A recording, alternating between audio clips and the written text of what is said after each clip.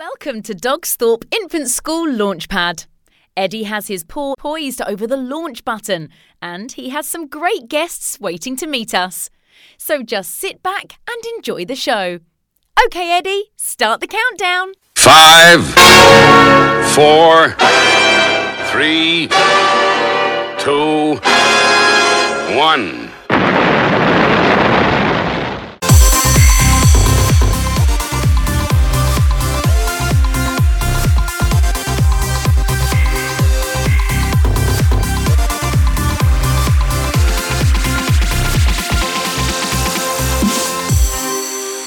Welcome to Launchpad, the Dogsthorpe Infant School podcast for parents, children, teachers and schools.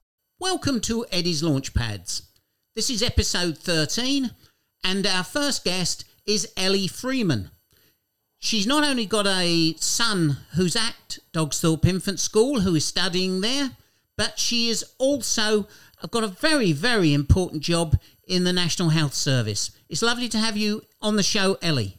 Hello, thanks for having me. First of all, how is your child getting on and how are things regarding the school at the minute? Yeah, so my son started in reception in September last year. Transition from preschool to primary school wasn't as we had hoped due to the pandemic. Everything was done online.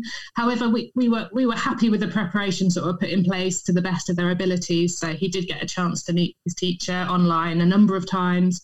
We got a chance to meet some of the teachers. So not the ideal way of starting school, but it worked and was done in the best way possible. He's now been there for a term. He's settled in really nicely. We've got to know some of the teachers the best we can, and he seems very happy there and is thriving in his learning. I mean, the most important things we miss so much are the ways in which we could engage with parents before the children started school, and we so miss that. And we missed the children coming into school, the parents coming into school in the summer and getting all the summer parties going and the children running around school so they felt comfortable in the corridors. All that we couldn't do, so that was a shame. And also the nativity, that was a big loss to the school. And whilst it's okay to film it, it's not like actually being there.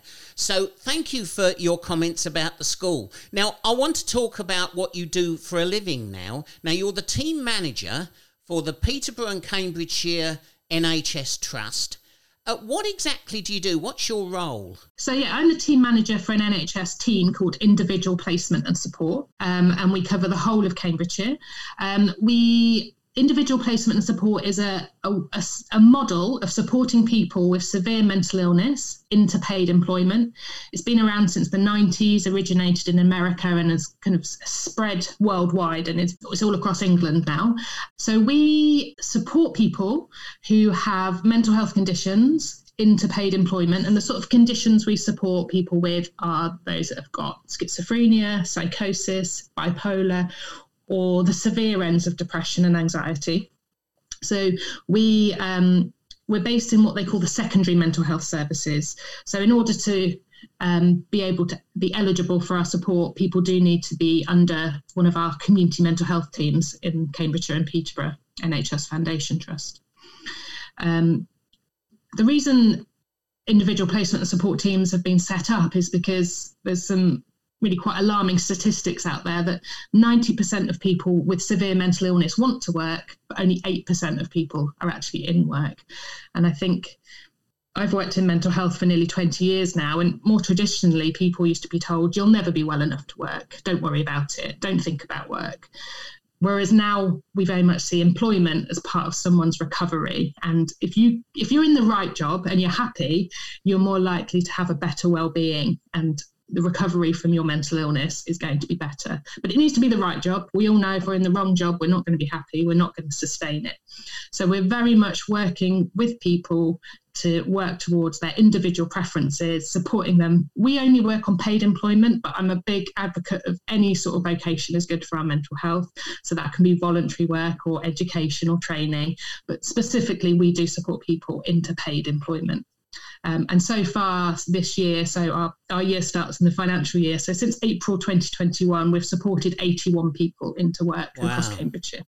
Being a part of a bigger picture and feeling a part of a team, that's all good for mental health, isn't it? Absolutely. Work brings, yes, a lot of us are driven by the fact we need money in the bank to pay the bills at the end of the month. But just generally being unemployed is damaging to our well-being.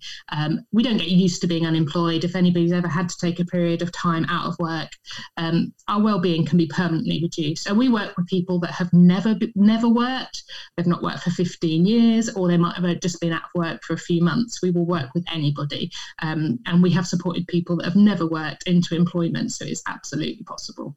We're going through this terrible pandemic, and we're still going through it, even though we thought last summer we were coming out of it. Here we are back in these worrying times. We don't know where we're going with it, and hopefully we'll come out of it.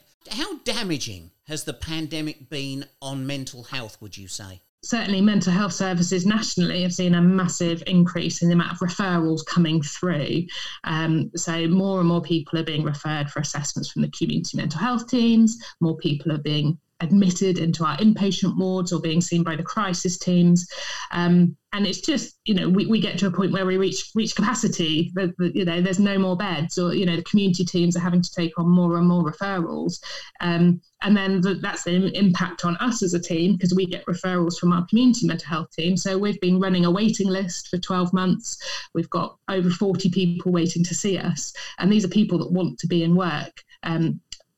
Thankfully, our commissioners are investing in our team the next financial year, and we're getting 3 new members of staff. So we are expanding, and we will continue to be able to support people. But yes, there's lots of pressures. As we know, the pandemic, for many of us, have probably almost all of us have experienced some sort of mental health struggle during the pandemic, whether that's due to the anxiety of the pandemic or the anxiety of not being able to see our family and friends.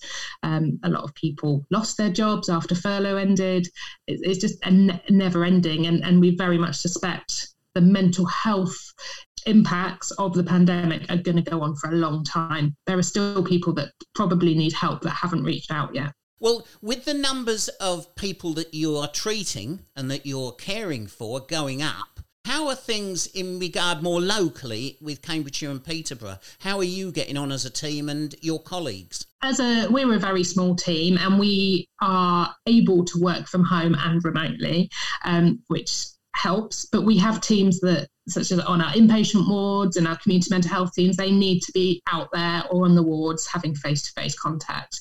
Our trust is working really hard. They've got great infection control policies and support, and they're doing very well to kind of manage if there are any COVID outbreaks amongst staff. But it is an ongoing concern at the moment, and there have been some staff that have had to be redeployed from their usual positions to go and support those crisis pathways, because that's where we really need people. And of course there's the recruitment issue. So I love working for the NHS, and as challenging as it can be, I would encourage anyone to consider a career in the NHS. And part of what we're trying to do at the moment is a good recruitment drive and encourage people to come and work with us and stay with us. So yes, there are lots of challenges, but as I say, our kind of senior managers are doing their very best to manage it, and so that we can continue to provide safe and effective care for all the patients who are under our care. Well, on behalf of the people of Dogsthorpe and us at school, we thank you for all you do, and we're really grateful, and pass on our best wishes to all those you work with and all of your colleagues in the trust. If there's somebody out there listening to this podcast struggling with their mental health, what would your advice be to them? There's a number of things that people can do.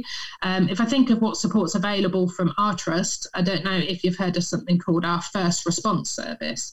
So that's the 111 option, but for mental health. That's open to anybody in Cambridgeshire. You don't have to be receiving mental health services. They're an excellent service. They're there 24 hours a day. They will listen to you, and they will either, if needed, do the assessment themselves, or they will signpost you to the relevant service. And whilst, I would absolutely recommend anybody who's struggling, or if you're a carer or a friend of someone who's struggling, whilst they might not be able to talk details of that person's case, they will give you advice.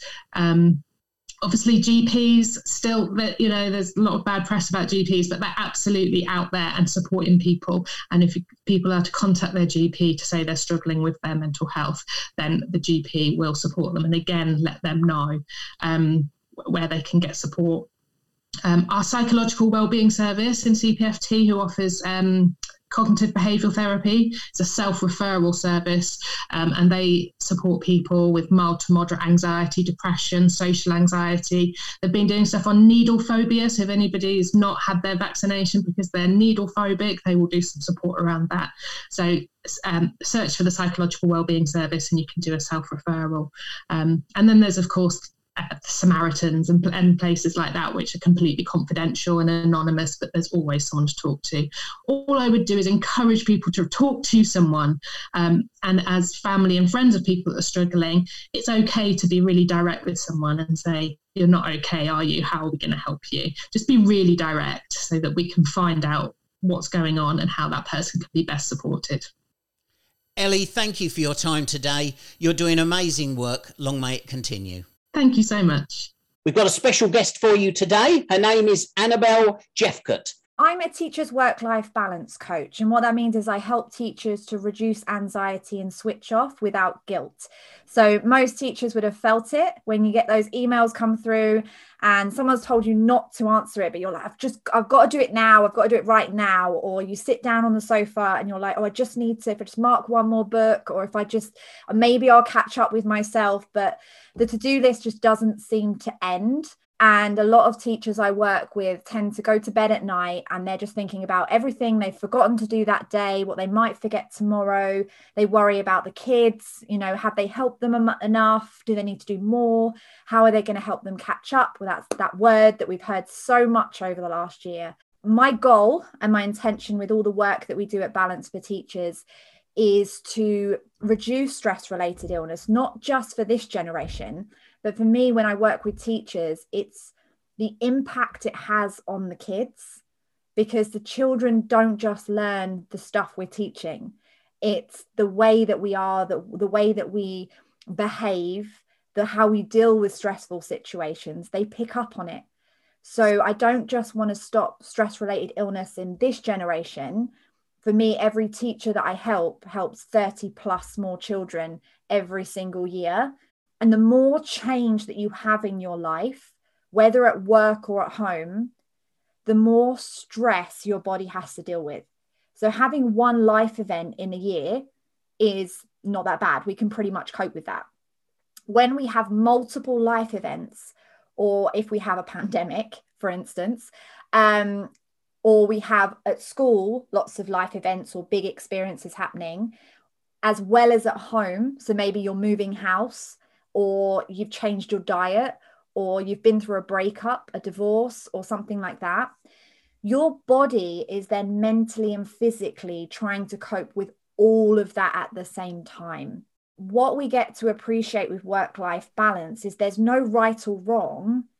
It's just that we get to understand ourselves and what we are having to deal with. And if you've got a lot of change at work and a lot of change at home, you're asking your body to deal with a lot of change, an immense amount of change. And there's only so much a human can actually get through and process in their body before it becomes too much. So one of the strategies that we teach at Balance for Teachers is how much routine do you want in your life and how much variety do you want in your life? So during the pandemic, when we were in lockdown, everyone was screaming with bore out, right? Bore out is a terminology of like, you just don't have enough to do. And yet there was teachers trying to get on Zoom, trying to like do all of this other stuff. And eventually they got to the point where they got into a process and they were like, just let me out of the house. I just need to get out of the house and back with the kids. But there comes a point where routine becomes too much. So you get to learn how to choose for yourself what works for you. So if you're going through a lot at home, you might need to communicate to your line manager that there's quite a lot going on for you at the moment. And if you can reduce the changes a little bit, then we can go that way. But also knowing your boundaries. And this is a big one for teachers. Where are the boundaries?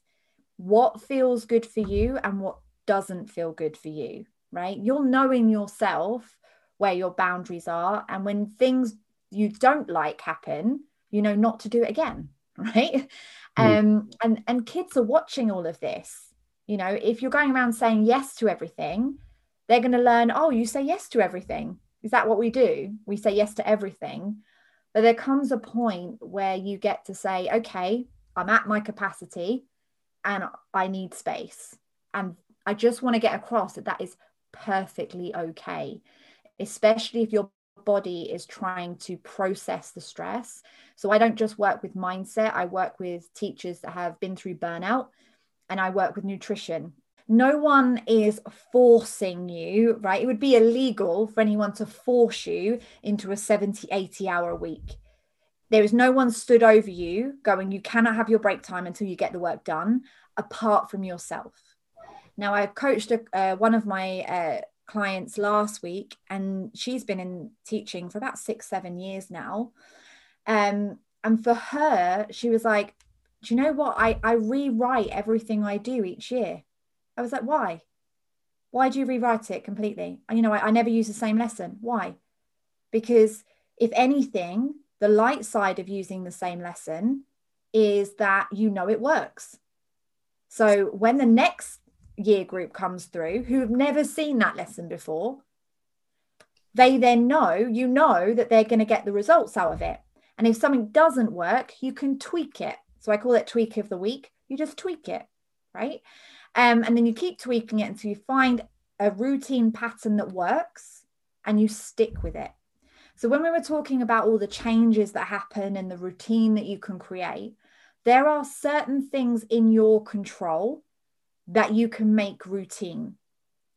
So I've coached an NQT before, and she was saying, you know, I have this group and there's a few autistic kids in there, and I need to make sure everything's ready. So I skipped my dinner and I just worked through to make sure everything is ready for tomorrow. And I said, okay, cool. That's the situation that's happened today, right? We don't need to beat you up about it. Right? You starved yourself to get the stuff there for the kids for the next day. Yeah. So she put herself last, right?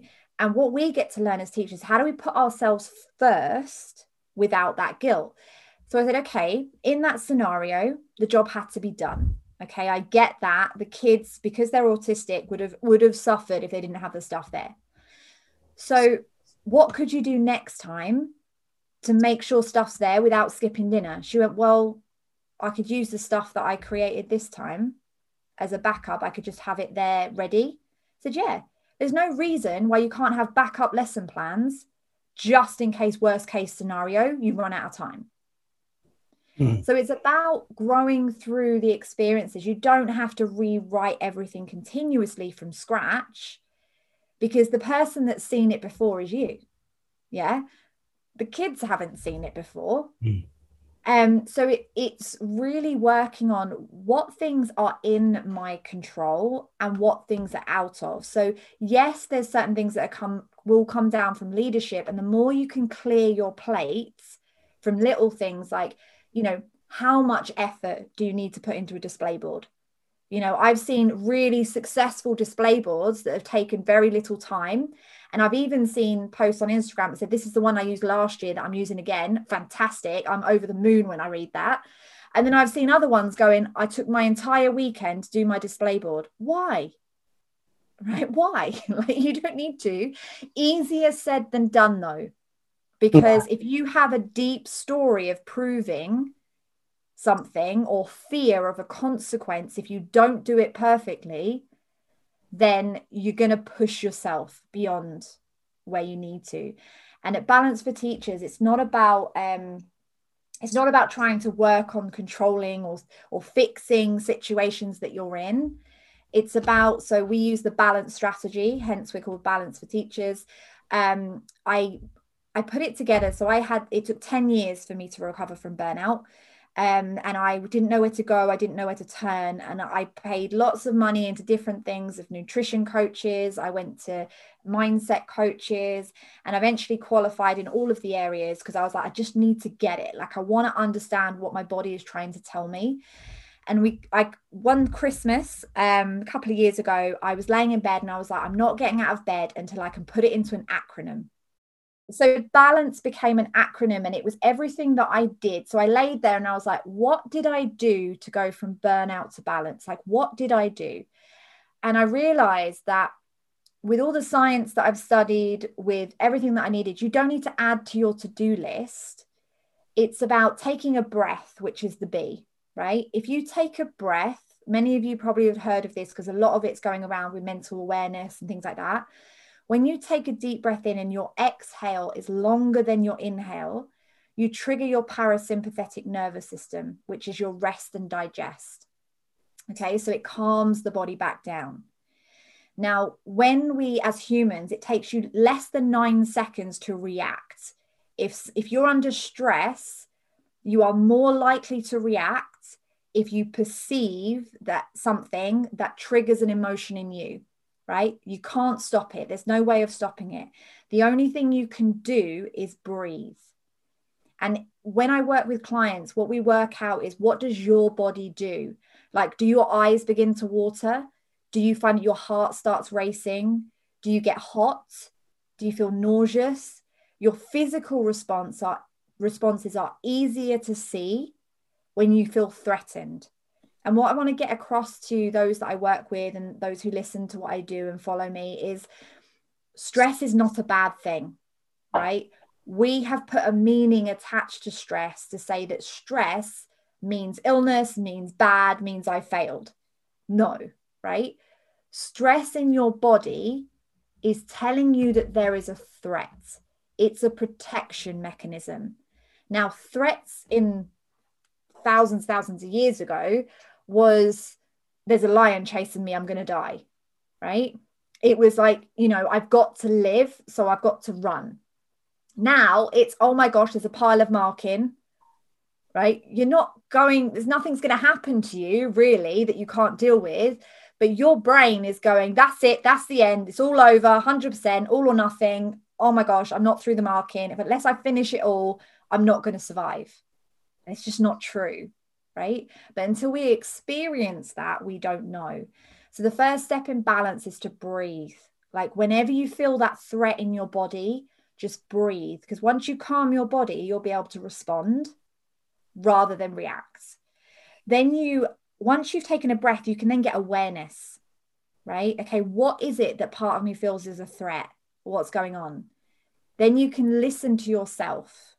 Okay, and then this is what a lot of the coaching does when I work with clients, is that we're looking at, okay, what does it mean to part of you, right?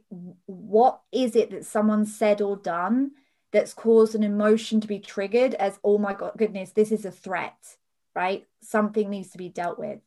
So we've taken a breath to get awareness, to listen to ourselves so we can align our next step, right? So that's the next 2 letters. How can you align your next step? There's no right or wrong.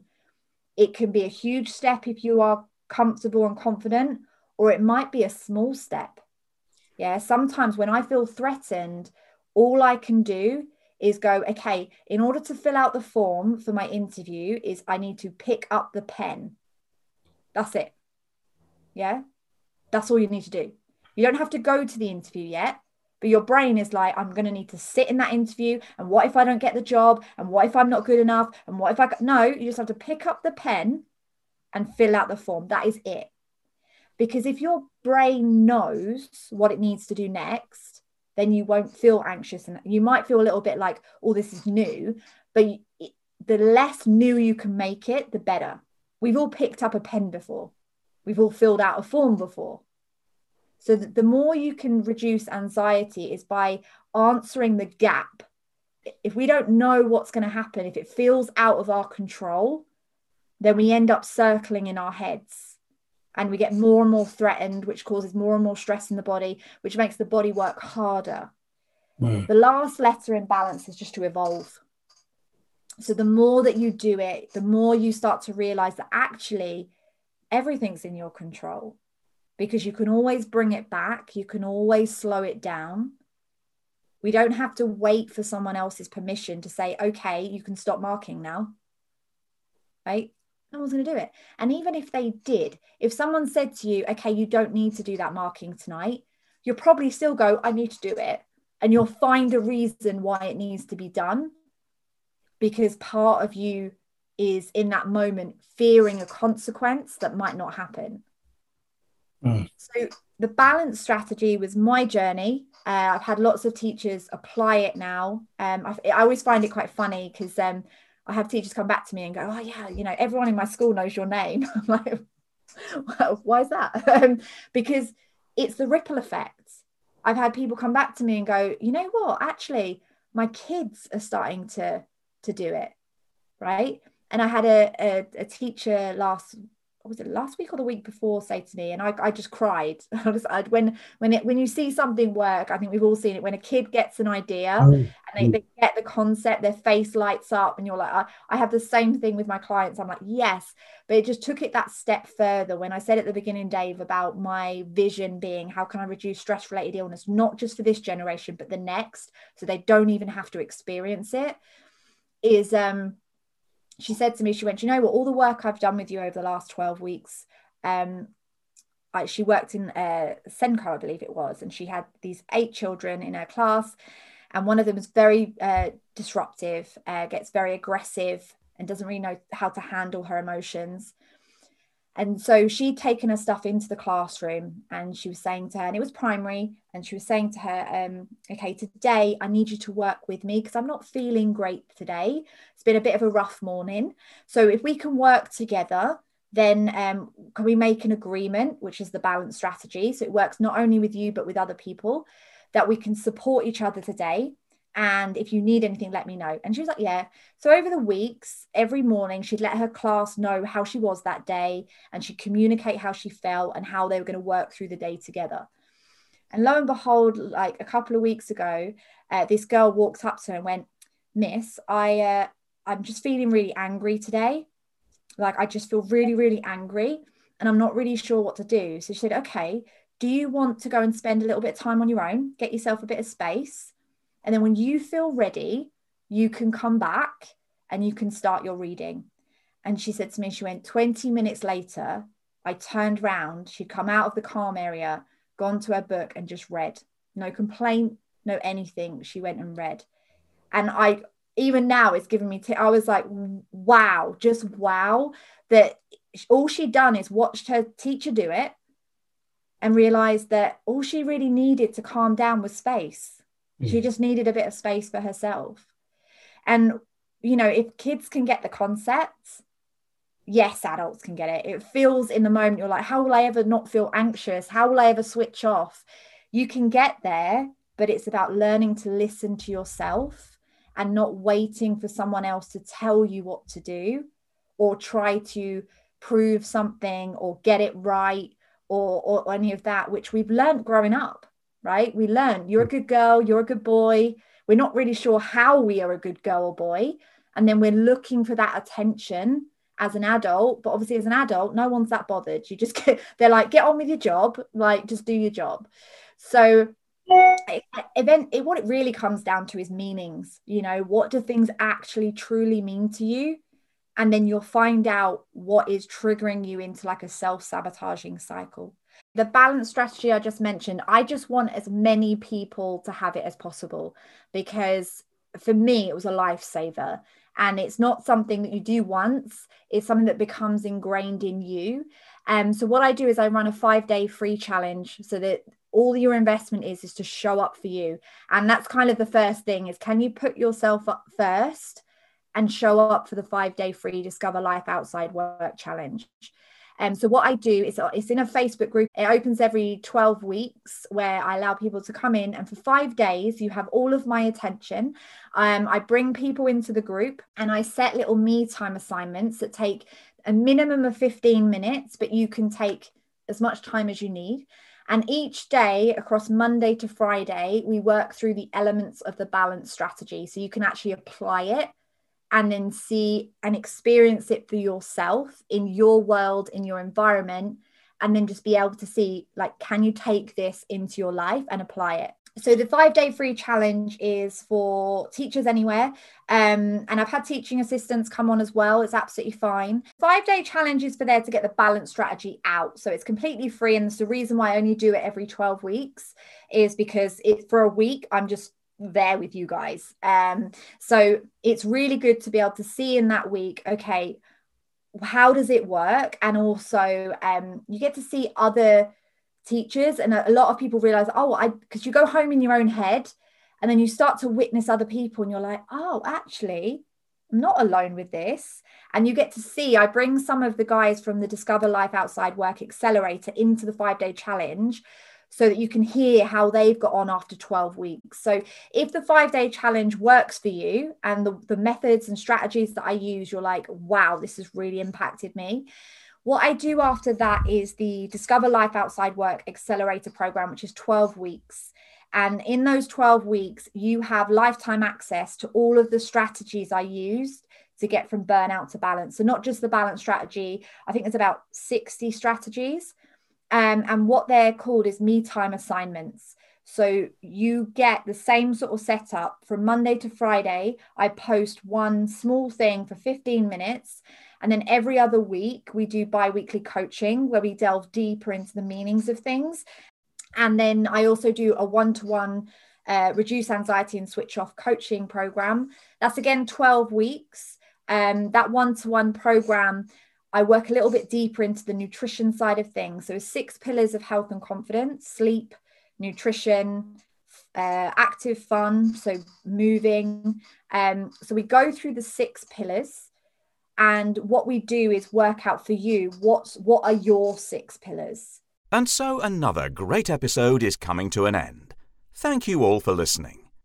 Captain Dave and Eddie will be back again next week for another learning journey on the Dogsthorpe Infant School Launchpad.